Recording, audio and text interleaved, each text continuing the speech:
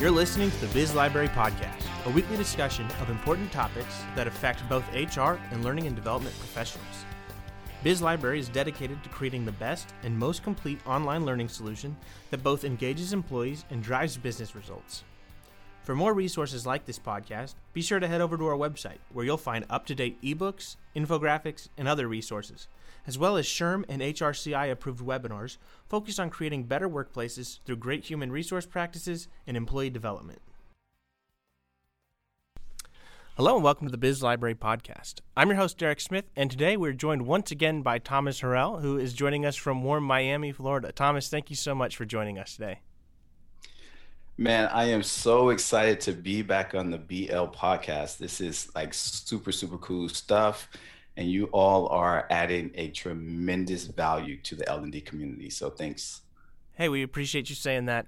It really is guests like you that allow us to add whatever value that we do. And actually, Thomas himself is no stranger to adding value to L&D. You've probably seen this post trending on some human resource topic on LinkedIn. I always get a notification that says Thomas's post is trending for employee engagement or something like that. So, which is fitting because he's going to talk to us about personal branding, which is great with the guy with this much following. That really, I kind of watched you grow on LinkedIn over the past 2 years that we've known each other, and seen your personal brand really grow. And so, I can't wait to pick your brain about this topic. Man, that's actually a really good time marker, because in my talk at Align 2019, that's really the space that I shared with the attendees to my presentation about 2 to 3 years. Yeah, good. So the first question I have for you about this is, 2 to 3 years is a long time. Why should L&D be investing that much time into their personal branding? I mean, what effect does it have on the job? That's a great question, Derek. And when I first got into L&D as a trainee manager, I thought the only thing that I needed to be concerned with was building learning objects, putting job aids together, facilitating actual workshops, etc. But starting here at Master Electronics and being L&D department of one, you literally have to do all parts of the department that are associated with L&D and all parts of the department that are not associated with L&D. So if you think about it from the perspective of growing a business, as an example, you have to have marketing for your business, right? You have to have PR for your business. There needs to be brand awareness for people to come and find you, for people to get excited about the products or services that you are offering to the marketplace. And I believe the same thing holds true for learning and development professionals. We can leverage our professional personal brand to be a beacon to our employees, to our team members, a beacon for professional learning and development. I firmly believe that if they see us out in front and visible in the community, talking about learning and development, that energy is going to infect them and they will start to get excited about it. When I first started, we didn't have an online presence when it comes down to discussing L&D things. And now I can hardly go a week without talking to someone in the company that is getting a comment from someone in their network that says, man, it sounds like you guys are doing some really cool things. I saw this post, I saw this thing. So if you think about where I started and where we are as an organization, I think it's definitely worth the investment. And we can get into the specifics, but definitely worth the investment to raise the awareness of your learning function, in the eyes of your employees, as well as for people outside of the company. Yeah, I think you gave a great answer, but I'm interested in hearing what those benefits are outside of the company. I know, within the company, getting that presence in front of your employees just helps them keep L&D top of mind. But what about outside of the company? So I'll give you a couple of examples, and these are actual things that have happened for us. I've been in interviews with job candidates that have said to me directly, "Hey, the reason that, Master Electronics, the reason I applied is because I saw all of the cool things that you all are posting on LinkedIn." And I'm like, "Really? Give me an example." Because, every job candidate will go and do research on the company before they go to an interview. But I asked for specific examples, and, one or two candidates were actually able to not only tell me about the content, but tell me about the employee that posted the content.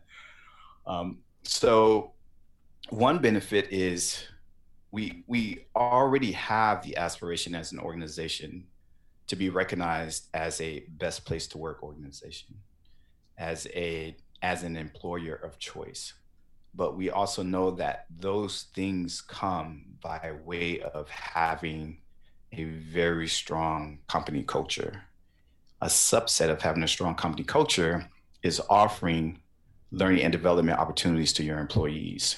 In fact, many of the white papers and the research that I've read over the last 2 years at least, younger professionals coming into the workforce, if the company is not able to offer them growth opportunities professionally, oftentimes they will, number one, pass it up or not stay with the company for a long time. So if you think about Master Electronics having a bigger presence online in terms of the things that we're doing for our employees in the space of learning and development, and a candidate is interested in working for a company like that, then instead of having to pull people to us through recruiting, job fairs, et cetera, we literally have people being attracted to us just because of the things that they see. So that's one example. It definitely helps ease the process of attracting the right candidates to us. Another benefit, and again, these things have happened, is that I've had some of our directors of sales and even my company president go into a meeting with a company that we want to do business with, and the reps from that company will start the conversation off with content that they've seen on LinkedIn. Whoa. Posted by different employees in the company, and it literally acts as an icebreaker and just softens the negotiation process. Sure. And I got one report. This one just literally made my day once I heard about this one. Got one report from our company president where a supplier that we had been trying to do business with before many years ago has now started to see all of this stuff that we've been posting and sharing, and on their own contacted him and said, "Hey, I would like for us to talk about, doing some business together." I can't quantify what that looks like in dollars, but just the fact that it's happening as an outgrowth from me and others posting about learning events I think that's pretty incredible. So those are two benefits right there for sure. Yeah, outside of the company. That is incredible, and hopefully should get people bought into this idea of personal branding. Okay, so we know it's important. We know that it has tangible, real benefits that we can, if we really put our minds to it, quantify. But even just seeing those results, I think speaks for themselves. How do we do it? Where do we start with personal branding? What's your secret? All right, so I wouldn't necessarily call it a secret. It's really about going through the process. So I'll give a little backstory about what I did, and then I'll go into some specific tactics. So when I first started with Master Electronics in 2015, we did not have an L&D department. I launched a brand new LMS.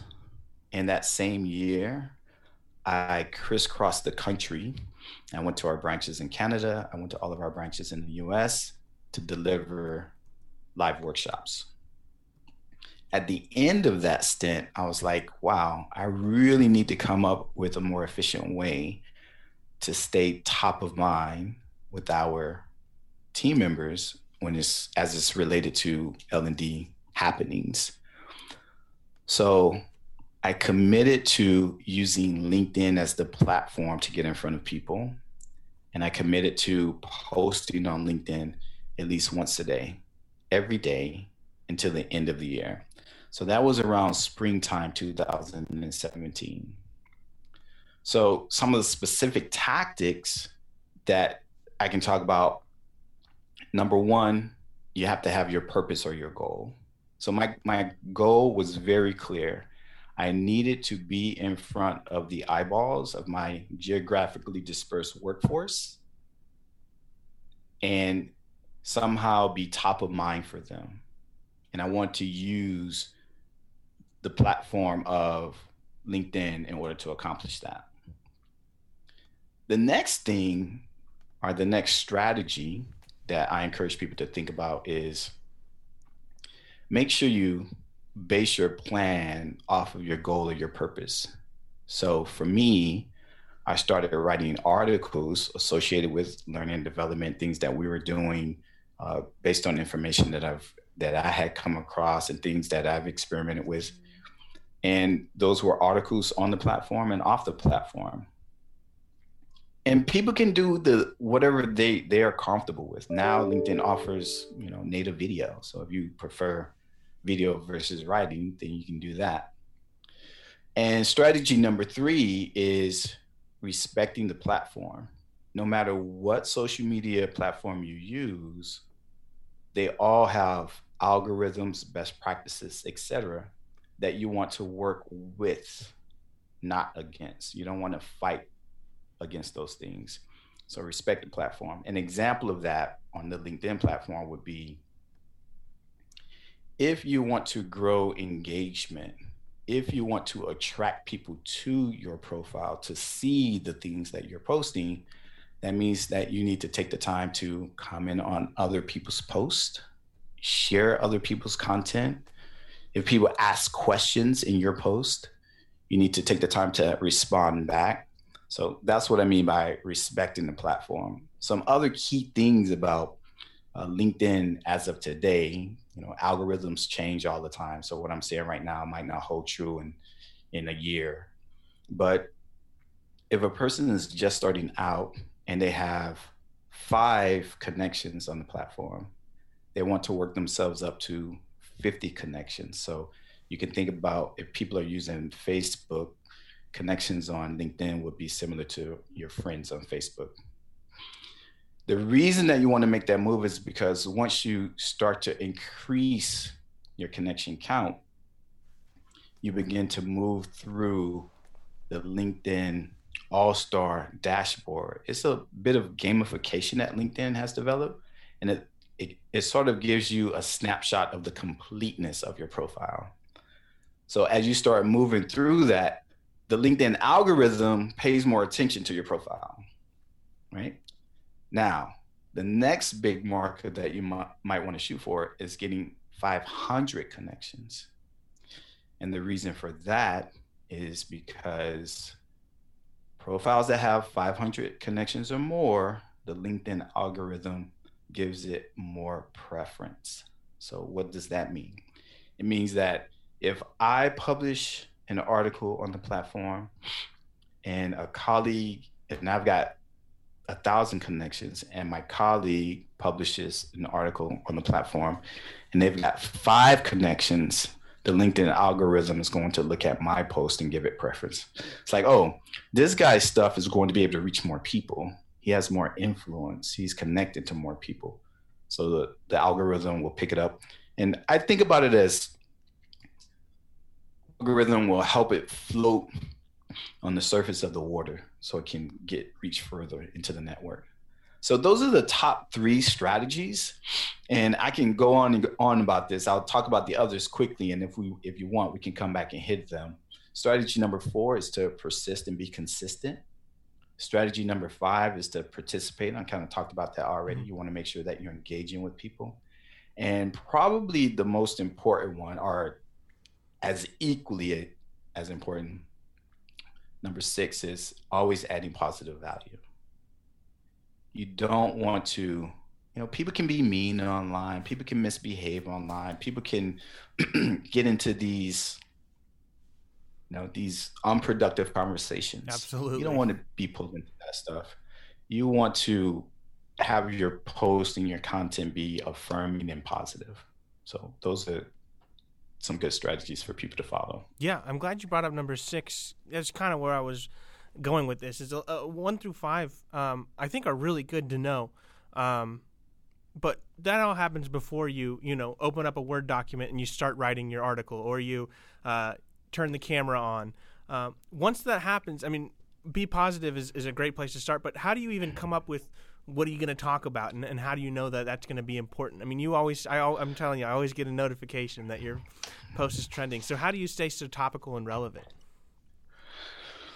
So there's a lot of ways for me to answer that, and there's a very common question. When I did some LinkedIn clinics here internally for our employees last year, that was the number one question. Thomas, what do I post about? So I'll give your audience a peek into my process, my personal process, and then I'll kind of take it from there. So my personal process is every morning I start my day. I shouldn't say every morning, most mornings, I start my day by reading L&D related content and industry news. And if I find something interesting, I save that link to that article, video, whatever it is. And I just have a text file that I'm collecting links of stuff that I find interesting. So when I mentioned in my story a moment ago that I committed in 2017 to posting daily on LinkedIn, that was the process that I was using. I was already consuming a lot of information, collecting these links to these great articles and videos and interviews, etc. And I would just share those links out.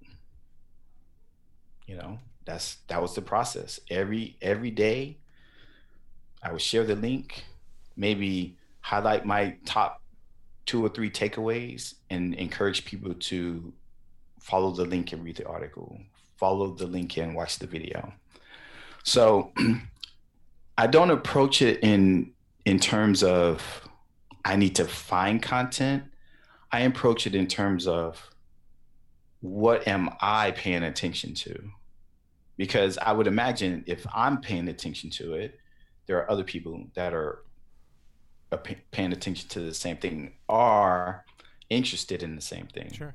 So regardless of what your industry, regardless of what your role is, I know that people are taking the time to stay up to date in whatever they do for a living. So whatever that is, maybe it's just videos on YouTube. Maybe it's, catching up on things on Twitter. Maybe it's reading specific blog posts with specific people. All of those things are relevant. And if it's interesting to you, most likely it's going to be interesting to other people. So just to kind of summarize this concept is, I literally have a tickler file, what you call a tickler file. And just like a comedian might collect random jokes he hears when he's in the grocery store, or random happenings he sees when he's in the grocery store so he can add it to his material later, that's what I do. I just collect different links, articles, whatever. And I've got a shortcut on my computer. Whenever I want to pull something from it, I go to that list, I go back to the link, skim through it. Oh, this is appropriate for this day, for this topic, etc. And that's how I make it happen. And oftentimes, if possible, whatever that article is, I'll spin a little blurb that ties in with what we are doing at Master Electronics in terms of learning, maybe leadership, things like that. Now, I don't expect people to be fanatics about this. Like, posting every day, a lot of people might feel like, man, that's a part-time job. Are you crazy? But what I found was, once I got into that cadence, it was easy.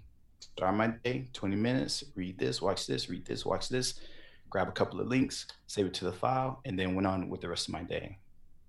Now, when I was ready to post, it wasn't I was waiting to look for something or I had to go search for something to post.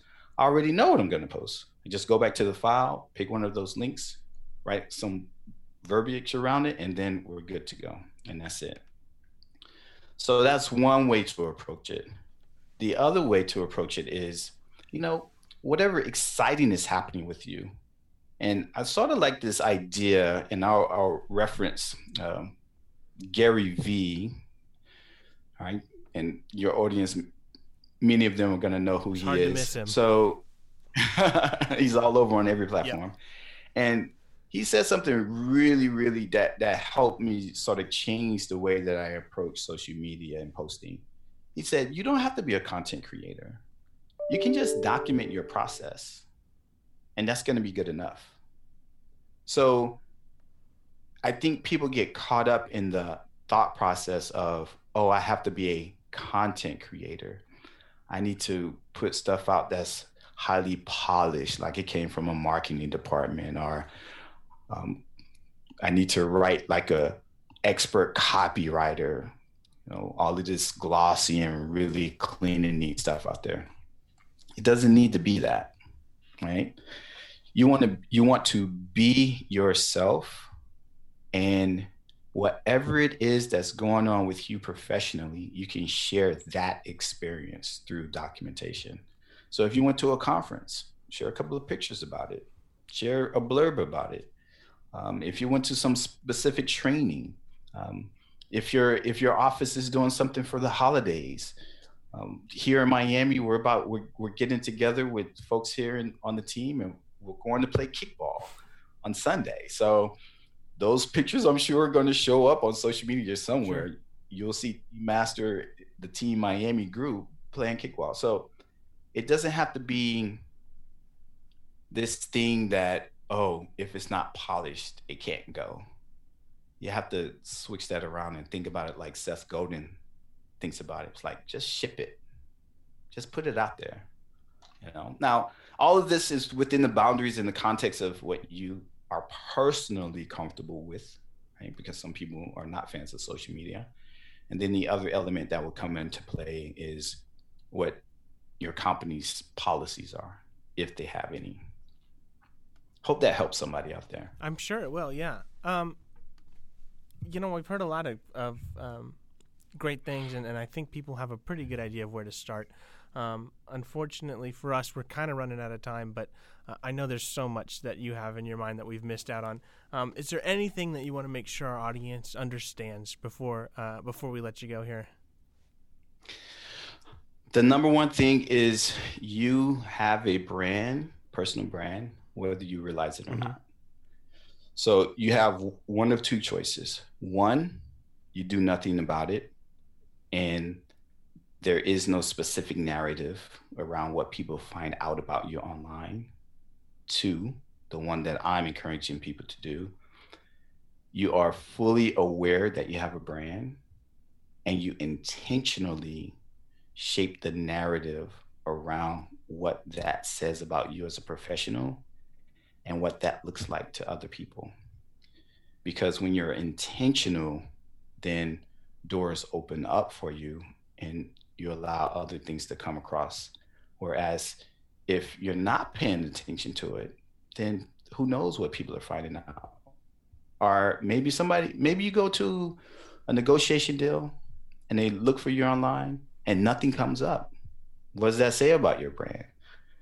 So in this day and age that we live in, it's absolutely paramount for folks to understand that they have a brand, but they want to take control of that and control the narrative. Yeah. Thanks so much for sharing with us, giving me a lot to think about in my own personal brand, what that might say about me. We appreciate your time here, Thomas. Thanks a lot. All right. I appreciate it. You all are doing some great things, and I'm always here, always happy to gab about stuff like this. Sure, absolutely. Hey, if any of you are interested in finding out about Thomas, you can look him up on LinkedIn. It's Thomas Harrell. Is that right? Any other places? Thomas Shayon Harrell. Okay. Awesome. Yes. Yeah, look him up. Follow him. He'll be glad to connect with you. If you want to start by getting some writing out there, Biz Library is always welcoming guest posts. So if you want to email me, dsmith@bizlibrary, I'd be happy to take a look at your writing and get it published for you. And that goes for you too, Thomas. Absolutely. Looking forward to publishing something soon.